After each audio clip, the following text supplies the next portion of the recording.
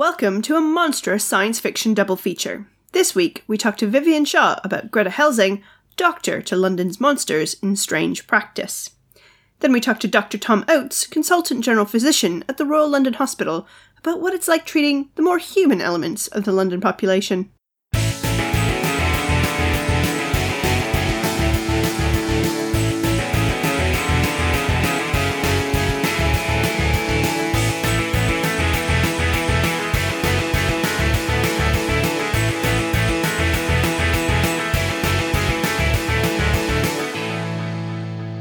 Strange Practice is author Vivian Shaw's first published novel. Well, I should say it's the first in her series of novels. This one is set in contemporary London, but with all the monsters from Gothic horror populating its pages. Here's Vivian to introduce us to this monstrous version of London. Well, the quickest and easiest way to explain the book is Dr. Greta Helsing sees dead people from 9 to 4 and by appointment in her Harley Street consulting rooms. She is a perfectly normal human being, and she lives in a world in which there are monsters. All of the monsters in fiction actually exist. It's just that most people don't really know about them. So she treats monsters, and she has to keep her private life and her public life very, very separate, because if anyone knows about her patients, they could be in danger. So this is just sort of normal for her. This is how she's always been. She inherited the practice from her father. And then something starts happening in London, and it turns out that there are people attacking both the living and the dead. And so Greta and her patients and her friends have to figure out what's happening and try and stop it before too late. Were you a fan of kind of monsters and all those kinds of genre of books beforehand, or what was the inspiration for this kind of approach for monsters? Well, yes, first off, yes, I absolutely always have been a fan of Gothic literature, that kind of stuff. But the original book was written way back in 2004 as a National Novel Writing Month novel. And that it evolved quite a lot between then and the one you have in your hands. But the idea was originally, let's see how many characters from classic vampire lit can I get into one book. And I got most of them. The one that eventually got published doesn't have several of the characters in it, but that was the idea, is let's see how I can try and take monsters from classic literature and put them together into a story that actually works and makes sense and has some kind of that is some way relevant to the modern world. I kind of thought of the heritage of the Van Helsings, as Greta Helsing is, and kind of the Harley Street Clinic as, for me, like a mental shortcut to accepting that kind of universe. Was that your intention, or did you just like the Van Helsings? Well, actually, it's partially one and partially the other. Of course, she had to have a Harley Street consulting room because otherwise nobody would really take her seriously. And also, I wanted to involve the Helsings, the Van Helsing character and the history of that name as a trope, but I also wanted to kind of turn it sideways. So instead of being a vampire hunter, she's a vampire doctor. And I found all the monsters very well. I imagine this is the way you wrote them, but very sympathetic. And I really, really liked Ruthven as well. Are you going to have monsters in your wider universe that won't be as sympathetic or endearing? Well, absolutely, yes. The second book, which is currently being edited, is set in France, and the monsters involved in it are partially the kind that you've come to know through the first book, and partially they're the other kind. So Greta finds herself faced with some extremely difficult situations in the grip of a group of vampires who are not at all nice or avuncular or kind. These are the kind of vampires who wear leather trousers and call themselves the Kindred. So no Volvos? No, not so much. Cool. And one of the things that I think just got me into the book as well was how London-y it was, because I live in London, including potentially having Greta as my ex-neighbour, as I've now moved from Crouch End. But why choose London as the city that has your book? Well, first off, I'm so glad to hear that, because I have been to London approximately 5 or 6 times in my entire life. So it really pleases me that I managed to nail it. I've always wanted to live there. I'm English originally. We moved to America when I was 7, and I've been here ever since. But I still consider England my home in many ways. And so I really wanted to have my characters be able to spend time in these really interesting places. the history of London is so fantastically long and storied and complicated. There's layers of it. And I wanted that to be almost a character in the story as well. The history of the world in which they live and the way that some of these people have been around for hundreds of years and some of them have been around for 5-6 years. London is still their home. And as well, you had lots of underground London, which I really liked as well. So you have the shelters, the sewers, the arc rectifier. Like you mentioned, you wanted to be a character. How much research did you have to do for that? A lot. Unfortunately, I couldn't actually go to London and walk around and see all of the things. So what I did is I used Google Street View. It's so important as a tool that's available now to writers because you can actually figure out where you want your characters to walk from and to, and go on Google Street View and see exactly what they would see. So you can describe it correctly. So you can also decide that I'm not actually going to have this car drive the wrong way down a one-way street because it looks like it should work on a map. If you look on Street View, I'm like, oh, okay, that's not going to work. Let me rethink that. But yeah, the research it began originally as me being really interested in the underground part of London, which I still am. I would love to go on some of the tours that they have of Kensal Green Cemetery, that kind of thing. But I had to do a lot of reading, and most of all, I had to do a lot of Googling and not stopping when I thought I got the answer. I had to push a little bit farther and make sure that I hadn't misunderstood the answer so that I could actually build on that and go from there. You use the environment and kind of, the underground and things like that as a way to be the kind of place where your monsters, or your real monsters in the books, the murderous monks. What drew you to use that and use the monks as the kind of baddies in your book? That is a very good question, and unfortunately the answer is incredibly complicated, but I think I can simplify it to a series of coincidences when I was first reviewing the things that might turn into this book. In fact, the thing that gave me the idea in the first place was actually a picture of the Belsize Park deep level shelters Mercury Arc Rectifier. Because on subbrit.org, they went down there and they did a whole exploration. They posted all those pictures. So I thought, okay, I have to have that. So what can that do? How can I turn that thing into a villain or a thing that has like more talismanic quality than just a piece of electrical equipment? So I thought, what about if I had people who are hunting vampires, i.e., the standard kind of religious, like bell, book, and candle type of exorcists. And what if I turned that around and made those the aggressors and made those the villains? So I was trying to think of who I could have living underground, basically worshipping this incredibly weird, glowing blue orb of electricity. And I thought, okay, it's got to be Mad Monks, because it's Gothic. It has got to be Mad Monks. That's where I'm going with this. Although you do sympathise with the one poor mad monk at the end as well. So I understand this is your first published novel. What was the hardest part about writing the novel? Well, the hardest part about writing this one was trying to pull it together. Because originally, like I said, it had been written a long, long time ago and it had undergone several changes in the decade since it was first put to paper.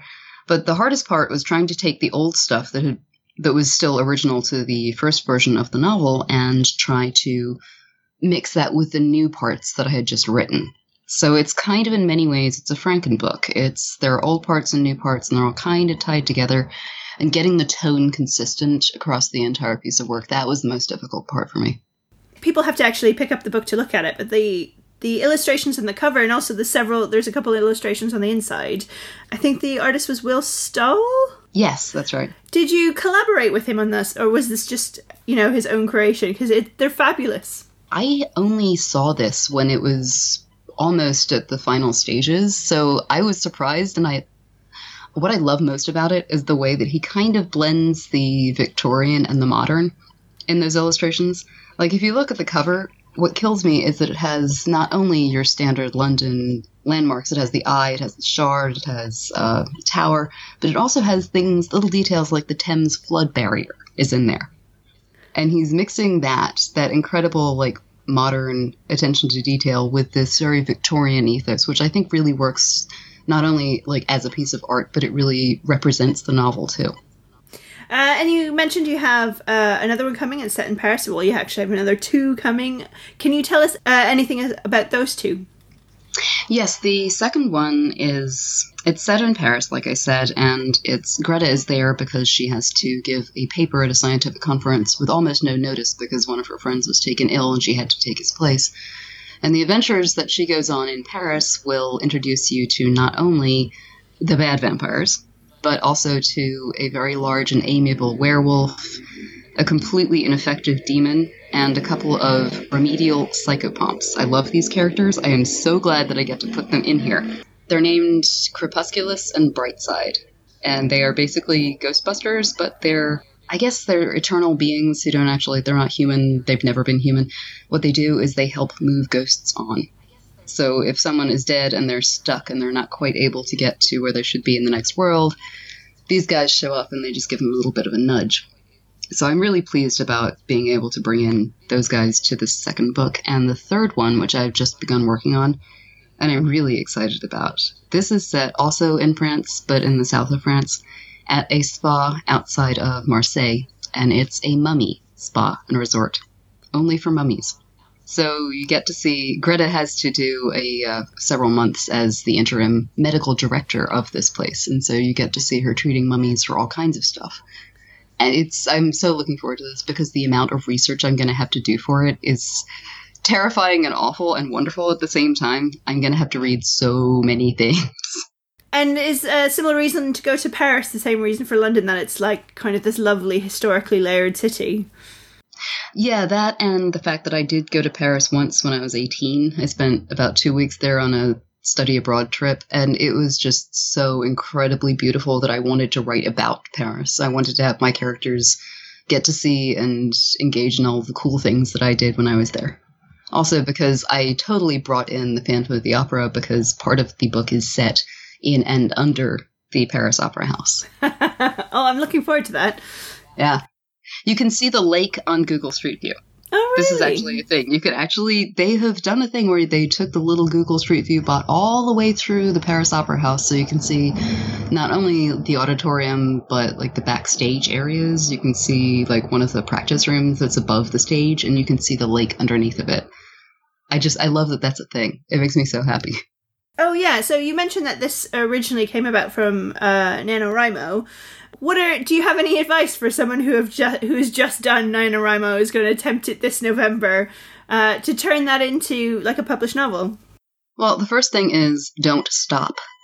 This is the first thing that was really told to me when I was trying to write books when I was about 11, and is the most important thing that actually stuck with me is don't stop. Even if you don't think it's any good, even if you're just writing for the word count, even if you're just like, I can't do this, do it anyway. And it doesn't matter if people don't immediately like it.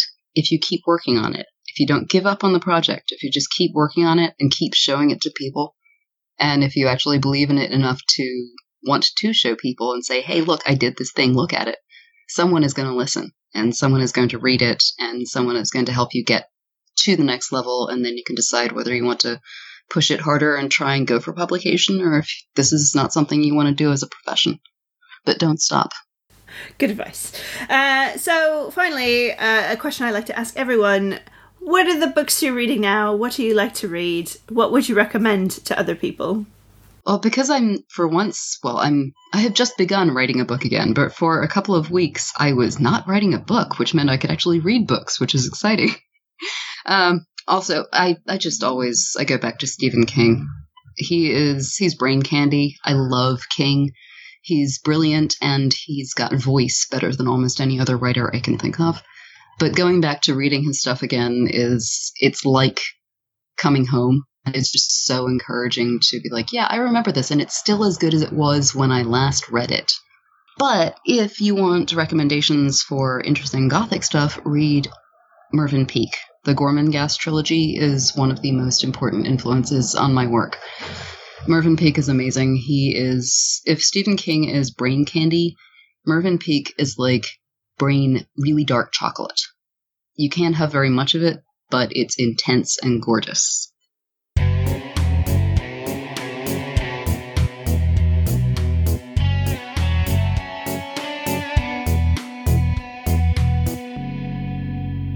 While we may not have monsters that need medical attention, London still has many others who need some help. Luckily, we have the brilliant National Health Service and lovely doctors and nurses who look after us when we fall down or have serious health conditions. And because they are lovely, one agreed to talk to me about what life is like for a doctor in London. Tom would like to stress that the following views are his opinion and not that of his employers. So I am a consultant general physician and nephrologist, nephrologist being a kidney doctor at the Royal London Hospital in Whitechapel in London. So what that means is I have a kind of specialty, which is nephrology, which is kidneys, but I also do what is called general medicine, which means that anybody who walks through the front door of the Royal London, which is normally through the accident and emergency department, who is felt to need specialist assessment by a physician as opposed to assessment by an accident and emergency doctor, comes to us and we see them. So it means that we see the whole range of medical problems in the patients that we look after in East London. So it's a very broad church of medical problems, and we never quite know what we're going to be doing on a day-to-day basis, which is why we all love the job, I think. So my next question was, what's a typical day like? If you have typical days? Yeah, so typical day is difficult. So what it means is, obviously, hospitals never close, so there are patients coming in 24 hours a day, 7 days a week, who the emergency department think then need to be seen by the medical doctors, which is us. So there are lots of junior doctors beavering away 24 hours a day, then seeing those patients, coming to some thoughts about what's wrong with the patients, how they might best be managed, how we might be able to manage them outside of hospital, or how we might be able to look after them in the hospital. And then so we consultant physicians will often start about 8 o'clock in the morning seeing the patients who the junior doctors have seen overnight. And most of the time, because junior doctors are also excellent these days, most of the time it's just a question of rubber stamping what they've decided. So we do that all morning probably, and then we'd spend the afternoon just checking that the patients who are most unwell or the patients who need very specialist care are then moved forward, as it were, in their care. And then in the evening, we all start again seeing the patients. So during the day, the patients who have been admitted by the junior doctors, we, as the consultants, would then start seeing those patients and making the plans for them. So that the day has a very predictable structure, perhaps, but what fills that structure is certainly very unpredictable. How do you get interested in nephrology? I imagine all organs are, equally fascinating, but what drew you to that specifically? So the thing about your kidneys, or thing about kidneys is, well, a number of things. Is one, your kidneys are affected by either very common diseases like diabetes, so the commonest cause of kidney failure in the UK, or the commonest causes are diabetes and high blood pressure, which are obviously very common diseases, but also some diseases that are quite interesting and tricky to treat. I'm always slightly wary about referring to people's illnesses as interesting, but so things like lupus, other diseases which are called vasculitis, these are things that affect kidneys, and those are very interesting illnesses, which, as I say, are a real challenge to treat in patients. So that, is a very exciting thing to be, exciting challenge to be faced with in how you can treat patients with these nasty illnesses to your best ability so they can get better. The other thing is, if somebody's kidneys fail for whatever reason and they need to have dialysis treatment or they get a kidney transplant, then to a certain extent, they are in a relationship with their nephrologist for the rest of their life. And that is an incredible privilege for a doctor to look after someone through the course of a very long illness, through the course of, they may spend a period being treated for their illness, then their kidneys might fail and they might be on dialysis, then they might get a transplant, then that transplant might fail, then they might go back on dialysis. And that can be 20 years. And so by the end of that, you know these patients inside out, they know you, whenever they have a new problem, you can just look them in the eye and say, all right, John, what's wrong now? That kind of continuity of care is a privilege to be a doctor and deliver, but it's also a great kind of comfort to the patient. And nephrology, I think we are very lucky in that we have that probably more than any other medical specialty. And in the end, it was probably that drove me into that specialty. I imagine you can have quite like emotional aspects to your job as well. That sounds like that might be one of them. Absolutely, yeah. You know, a lot of doctors are very wary about saying that it's very upsetting being a doctor because, you know, you think you can't be able to show emotion because that's weak or whatever. But actually, it is very upsetting being a doctor quite often. You know, one of the great challenges, probably the greatest challenge of being a doctor, is not learning X, Y, Z. It is learning how to cope with the fact that a lot of the things we deal with on a daily basis are very difficult to deal with emotionally. So I imagine when you're in medical school and you're learning about, you know, specialty, but also general practice, how much do you then learn more after starting to practice medicine? So it's quite, in the UK, it's quite a lengthy postgraduate training that you have. So when you're a doctor, you still are allegedly training for quite a long time. So you do a first year as it was when I did it, and now it's 2 years where you just do a whole range of different things, so medicine, surgery, psychiatry, that kind of thing. And then after that introductory period, you would then do 2 to 3 years in the broad area, so 2 to 3 years in medicine, 2 to 3 years in surgery, whatever. And then you choose your specific area of that. So for me, I chose nephrology, and then I did a further 8 years training as a nephrologist, and at the same time you kind of train in general medicine, which sounds like a bit of a kind of misnomer, but you do. And then you finally make it to the heights of consultant after about 14 years as a so-called junior doctor, which when you're a junior doctor and you're almost 40, it begins to grate a bit on your... But there you go. So in a city like London, especially East London, which is actually very varied, very diverse, can you become blind to things that aren't typical city problems? Like, the only example I could think of is if like kind of industrial accidents that happen on farms and stuff. But are there differences, or is just everyone generally have the same kind of problems? So I've only ever worked in London, so I don't have much of an idea about sort of rural practices and stuff. But in big cities, you see a lot of patients have very similar illnesses, but equally within that, a lot of illnesses patients have are very specific to their communities. So, and in London, that's mostly ethnic. So in East London, there's a large Bangladeshi community. Virtually all the patients from that community who get admitted to hospital will have diabetes, and a lot of their admissions as a result will be from complications of diabetes.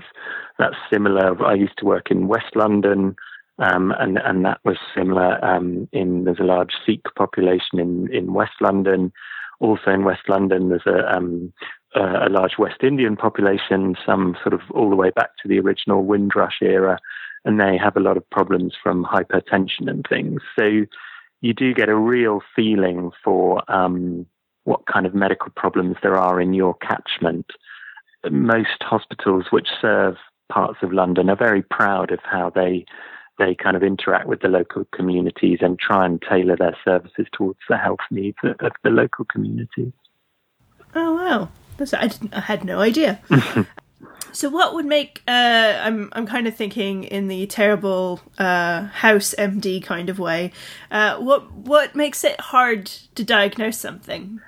So that's a very good question. So most of medicine is pattern recognition, because the things people say about when they're feeling unwell, you know, I've got a cough, or I've got a headache, or I've got a temperature, obviously are not specific diagnoses. So what you learn really is to put the pattern of what people say together with the pattern of what their investigations, so their blood tests or their x-rays or whatever show, and then to recognize patterns in those two things and come up with a diagnosis based on that.